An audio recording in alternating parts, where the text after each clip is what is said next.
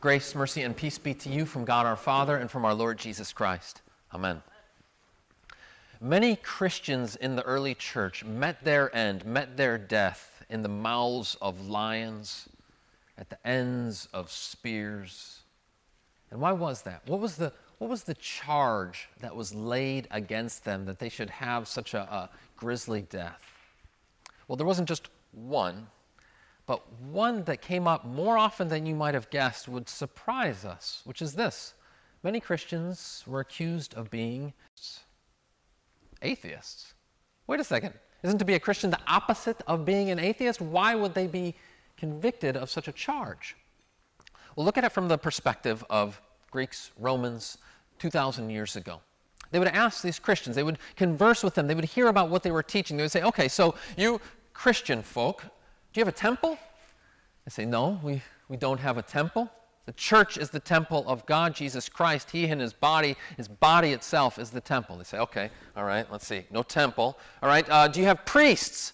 And they're like, well, we're all of us priests. Every one of us, by virtue of our baptism, are priests. They're like, okay, that's weird. So you guys, all of you offer sacrifices. No, we don't offer sacrifices. Jesus was the once for all sacrifice. We don't need any more sacrifices. No sacrifices. Okay, interesting. And how many gods do you have? 10, 20, 1,000? How many do you have? We worship one God. One God? One God.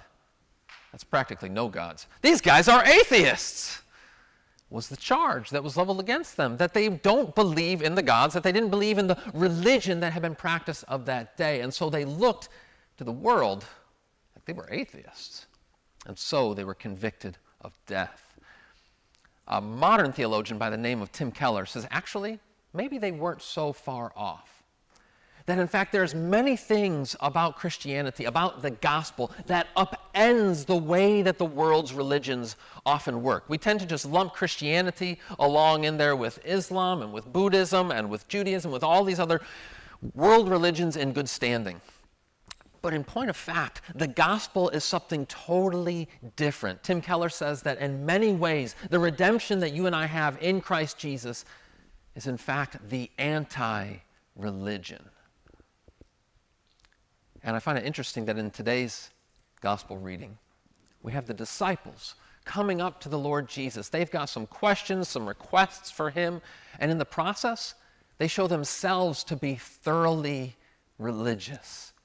They demonstrate the stark contrasts that are there between religion, human religion, and the gospel, the divine redemption that we have in Christ Jesus.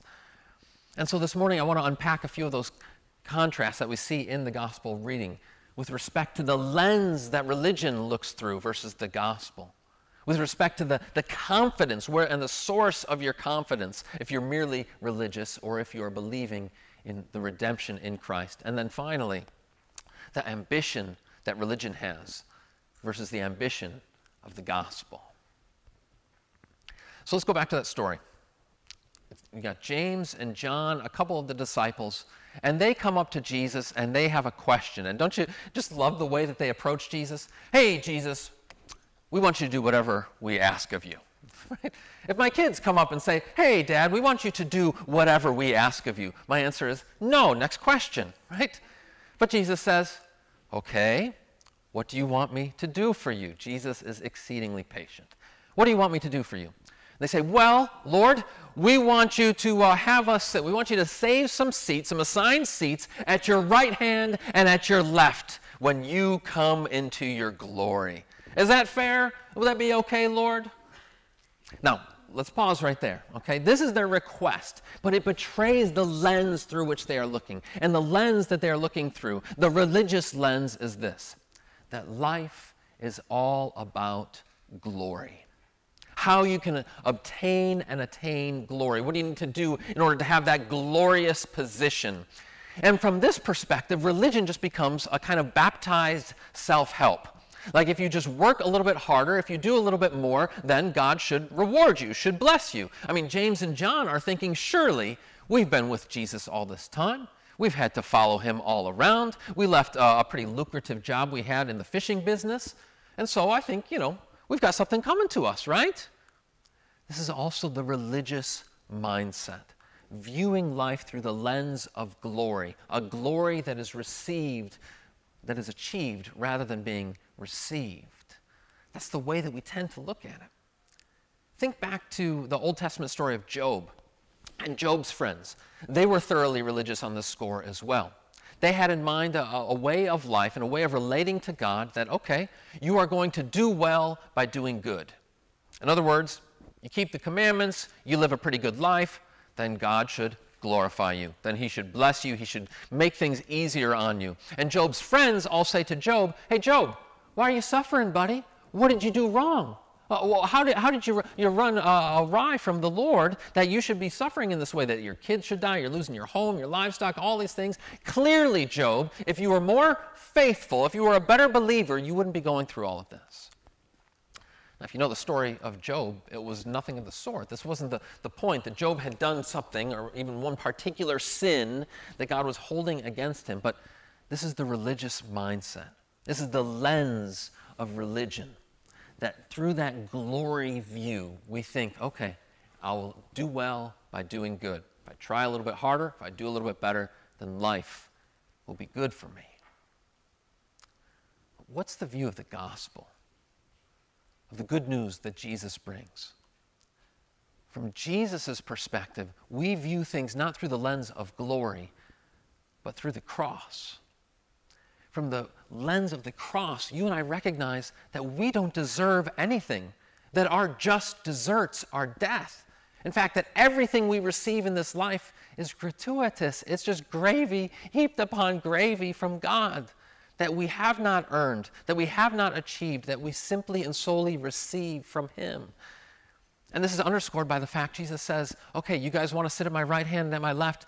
It's not for me to say, but it's for those for whom it's been prepared. And who was it prepared for? The two thieves at Jesus' right hand and at his left. You want to understand what this life is like of following the Lord? It's not a matter of glory unto glory, but of following Him in the way of the cross. At the right hand and at his left means that you're prepared to suffer, to struggle, to die to yourself, and in so doing, to see life aright, to see reality as it truly is, through that lens of Jesus' own suffering for us. This is the first way that religion contrasts with redemption, the way of the world versus the ways of God. But James and John aren't done. So they say, okay, Lord, we know what we want you to do for us. We want to sit at your right hand, your left. Jesus says, okay, guys, not so fast. Are you able to drink the cup that I am going to drink? By which Jesus doesn't just mean we're going to share the common cup, and are you germaphobes, or are you willing to do that? No. Jesus is talking about his suffering. He's talking about what awaits him. Are you willing to drink the cup? Are you able to do it? And James and John kind of look at each other and they say, yes. We are able. Truly, Lord, we know. We have self-confidence. We believe in ourselves. This is the way of religion, of mere human religion, is it finds confidence in the self. Confidence in the self. And because, well, I've been a good person, because I'm a faithful, obedient Christian, then I know that I can be confident before the throne of God. But here's the deal. Anytime that your confidence is in yourself, you end up volleying back and forth like a ping pong ball between despair and pride. Despair when you're not able to keep up your end of the bargain. When you find, oh, it turns out I wasn't able to be as faithful, as obedient, as good as I thought I was. Or on the other hand, when you think that you are doing pretty well in your religious life, you fall into a kind of pride. We see this in another one of the disciples' lives. Think of in the life of Peter. Peter is flitting back and forth between this pride and despair as he says to Jesus, I will die for you. I will go with you all the way to the bitter end. And then where do we see him next? Denying the Lord and weeping bitterly as the legs have been utterly taken out from under his own self-confidence. No, our confidence is not in ourselves. Our confidence, according to the gospel, is in Christ. See, that's where it comes from. It's not in ourselves, but in our Savior. Our confidence, the basis of our hope, is not in the self and it's sanctified, but in Christ and Him crucified. Jesus, thy blood and righteousness, my beauty are, my glorious dress, because I am clothed in Christ. On Christ, the solid rock I stand. All other ground is shifting sand. If our confidence is based on ourselves, on our achievements, on our accomplishments, on our goodness or obedience, then we are always going to sink and fall flat on our face, as in fact Peter and all the disciples do. But when your confidence is in Christ, when you're able to look honestly at yourself and you know, no, Lord, I'm not able, but to say, I know that you are, then you have that sure and certain hope in our Lord. That's the way of the gospel, in contrast to the way of human religion. But there's one more thing about this, one piece that's maybe the most human of all in this story. You notice the disciples, the rest of the disciples, the other 10, they see and they hear what James and John request, and then Mark tells us they were indignant. Now, why were they indignant? Were they indignant because they were thinking, James, John, Jesus has taught us better. We ought to serve others rather than trying to ascend to this glorious position. We look not through the lens of glory, but through the lens of the cross. Please, dear brothers, is that why they're indignant? Or are they indignant in the way that kids are indignant when somebody else cuts in line and they think, rats, why didn't I think of that? I dare say that it's the latter. The rest of the disciples are looking at James and John, who are asking for the seat at the right and the left hand of Jesus, and they're thinking, oh, they beat us to the punch. Still having that kind of human sense of competition where how can I get a little bit ahead? In other words, demonstrating that religious kind of ambition. See, religious ambition is in many ways just, again, baptizing the ways of the world. And the way of the world is always to try and climb the ladder. Let's go higher. That religious ambition says, what can I do for God? It's always focused on me, me, me. What am I doing in order to ascend to those heavenly heights? That's the religious ambition.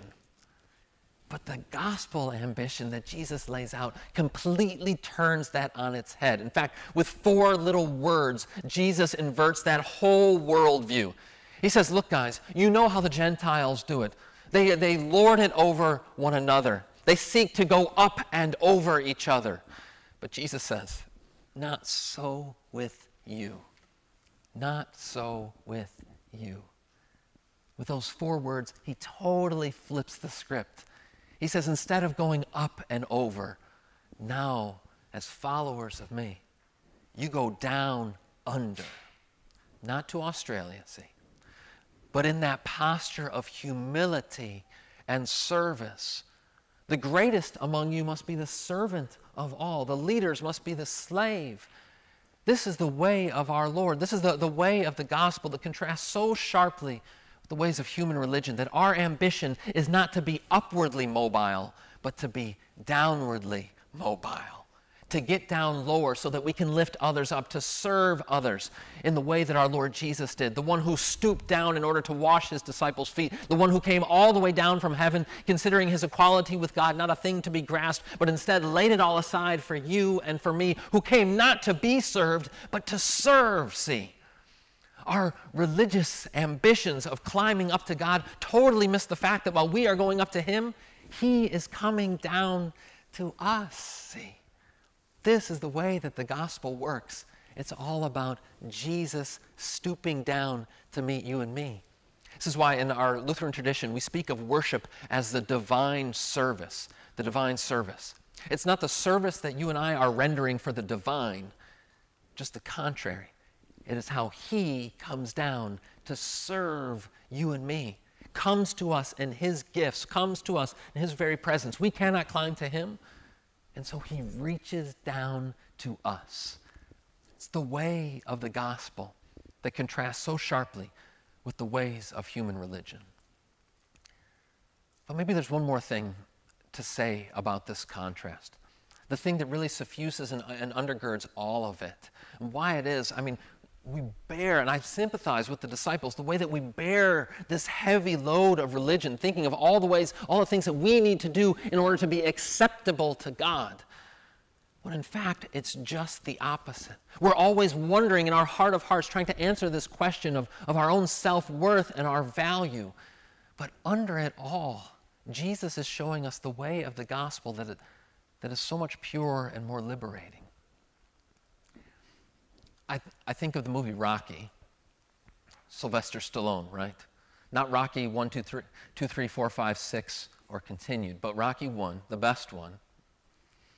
And you remember Rocky. Rocky, he's just that hard-scrabble guy from the streets of Philadelphia, and everybody has always told him, and he believed it himself, that he's nothing, right? That he's nobody. But he gets this chance to fight Apollo Creed, not Apostles' Creed, but Apollo Creed. And this is his opportunity. This is his shot. But the night before the fight, he's walking around. He goes in. He sees the mat. He's just thinking to himself, and he realizes, I've got no chance to beat this guy. I can't do it. He goes back home, meets his wife, Adrian. And he tells her, Adrian, I'm not going to beat him. I can't beat him. But he says, I just want to go the distance. And why? Because if I can just go the distance, then I will know for the first time in my life that I'm not a bum.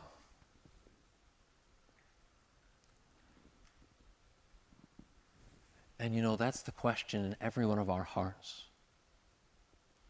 that we try to answer. Things that we do or achieve or have to prove to ourselves, I'm not a bum. I've got value.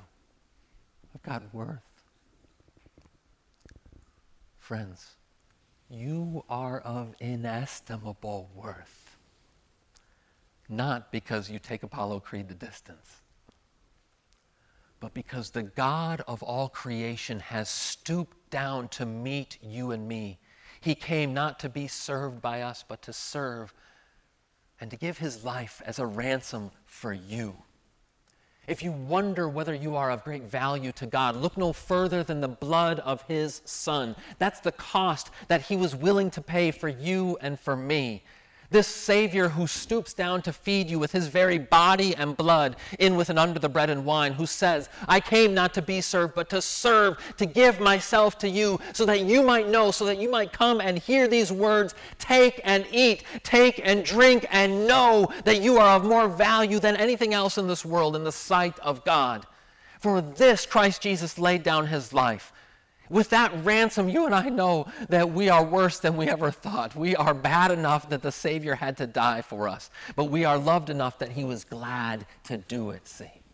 At the cost of his life, to send the message clear and true to you and me that no religion could ever answer, that no religion could ever satisfy, that is given to us solely and simply through the blood, through the death and the resurrection of our Savior Jesus, so that he might tell to you and me in ways that we can know and take to heart for time eternal. You are not a bum, because Christ Jesus is your ransom. Amen. And may the peace of God that surpasses all understanding keep your hearts and minds in Christ Jesus. Amen.